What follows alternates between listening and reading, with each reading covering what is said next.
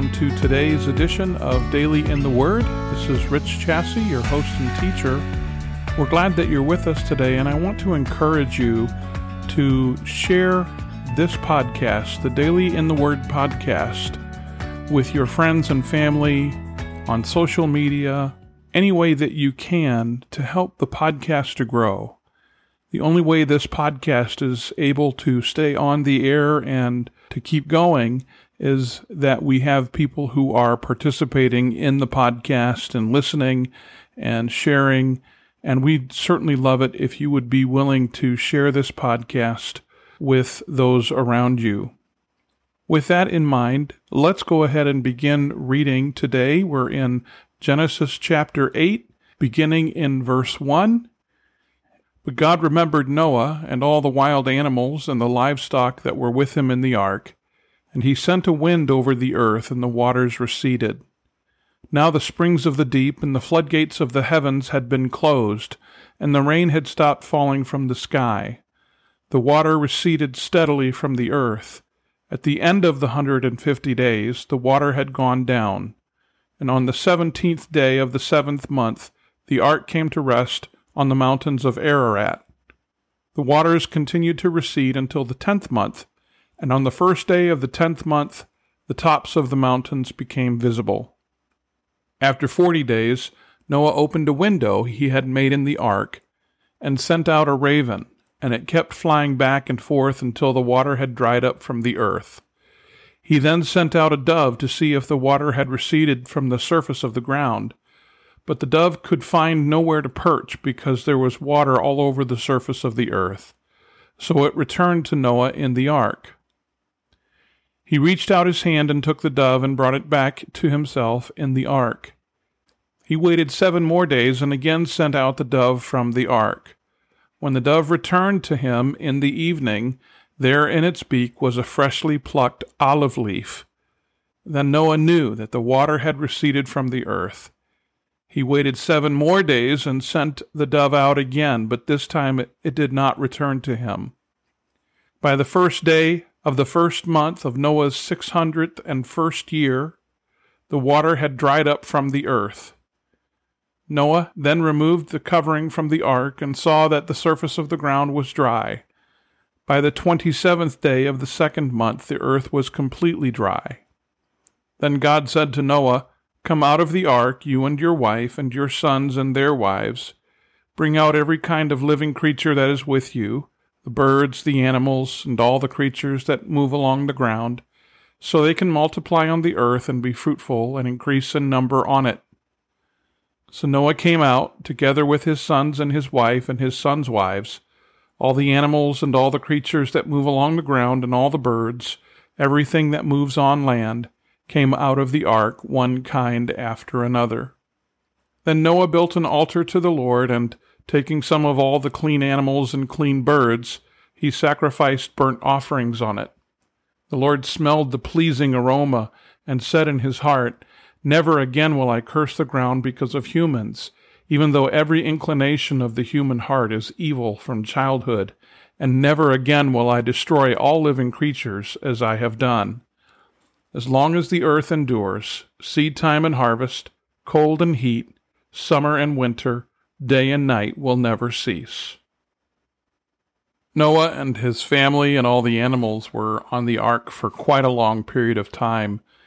The rain poured down and came up from the deep for 40 days and 40 nights, but the surface remained covered with water for a full 150 days, and even after that, the waters began to recede, but that doesn't mean that they were on dry ground yet.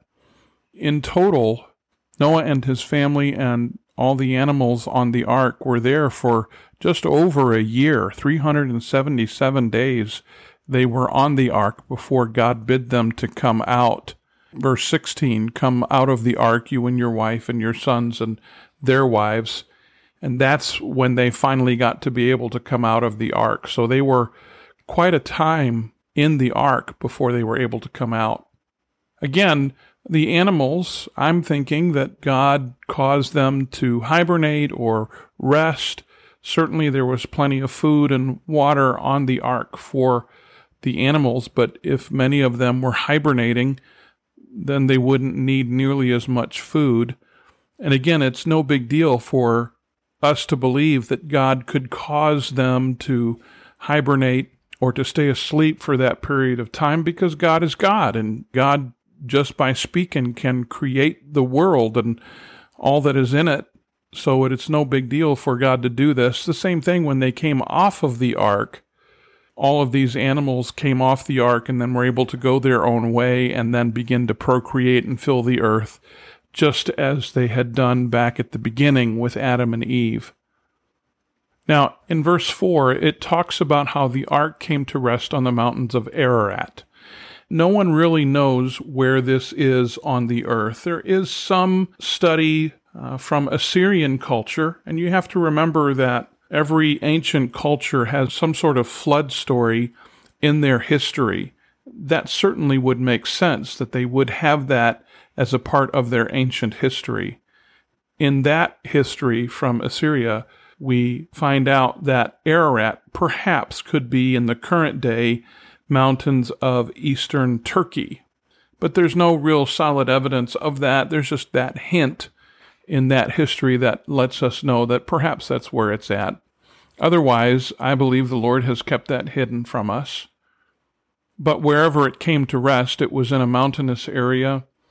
Noah and his family had to wait for the ground to dry up, and Noah opened a window and let out a raven, and then finally he let out a dove. The dove came back because there was no place for him to rest. That's one of the themes in this chapter, is that the ark came to rest, the dove rested, all of that. Waiting 7 more days, and again he sends the dove from the ark. And then the dove came back with a freshly plucked olive leaf. Imagine the joy that they had when that occurred.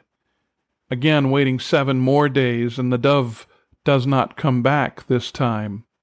In Noah's 601st year, the water dries up enough that Noah is able to remove the covering from the ark and see more of the dry ground, and God then says to Noah, okay, it's time. Come on out of the ark. You and your wife, your sons and their wives, all the living creatures, come on out and go and begin to fill the land once again and be stewards over the land once again. It's basically a starting over, just like with Adam and Eve at the original creation. Here they come out to a freshly restored land. All of the sin had been wiped away.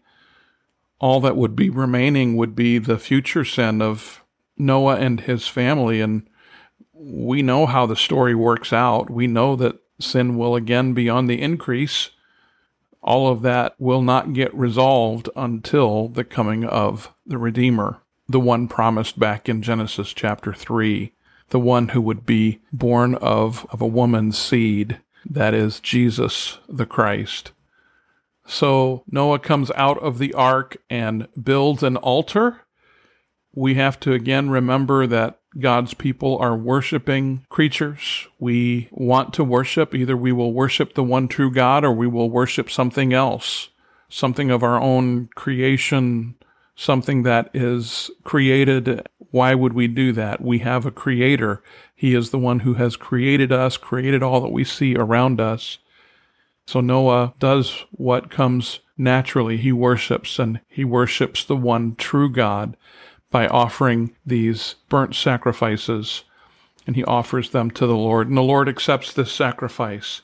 As he did Abel's sacrifice, the Lord smells this aroma, and the Lord begins to make a promise. Never again will I curse the ground because of humans.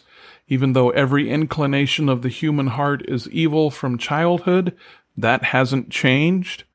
And never again will I destroy all living creatures as I have done.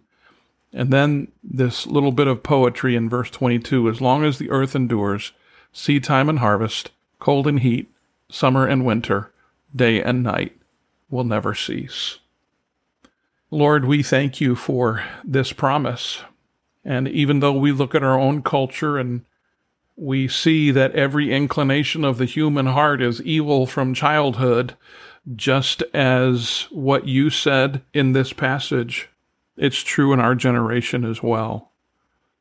And Lord, we grieve over the sin that is so rampant in our world. And yet, Lord, we recognize that we have our own sinful hearts to deal with. We know that we still sin. We still, even though we have been redeemed, even though we have been saved, we have trusted Jesus Christ as Savior, we still too often return to sin. Why? May we not take sin so lightly. May we not treat it so trivially. May we be serious when it comes to repentance from sin. And Lord, may we trust you all the more. Because I believe, Lord, that as we trust you the more, we will recognize the emptiness of sin, that it is void of any real, lasting satisfaction. Lord, help us to see the hook that comes along with the temptation of sin, and to remember that sin always, always leads to death. May we recognize that, and may we abandon our own desires for sin, and instead pursue you, pursue your righteousness and holiness, and to trust you all the more. Lord, thank you so much for providing salvation to us through Jesus Christ. Lord, we love you, and we praise you, and we ask, Lord, that we would be faithful in sharing this message with those who need to hear it. And we ask all of it in your Son's precious name, in the name of Jesus Christ, our Savior. Amen. Well, thank you again for listening today on Daily in the Word. And again, I do pray that you'd be willing to share this podcast with people in your life, help them to come along and join us for this journey as we make our way through the book of Genesis. And we have already seasons completed in the Gospel of John and the book of Philippians. Now we are making our way through Genesis, and I pray that this ministry and this podcast will be a blessing to many more along the way as we continue to provide these for the benefit of people who want to read and understand the Bible for themselves. So again, thank you for listening. We'll see you again next time here on Daily in the Word. And in the meantime, until we see you again, have a great day. Take care.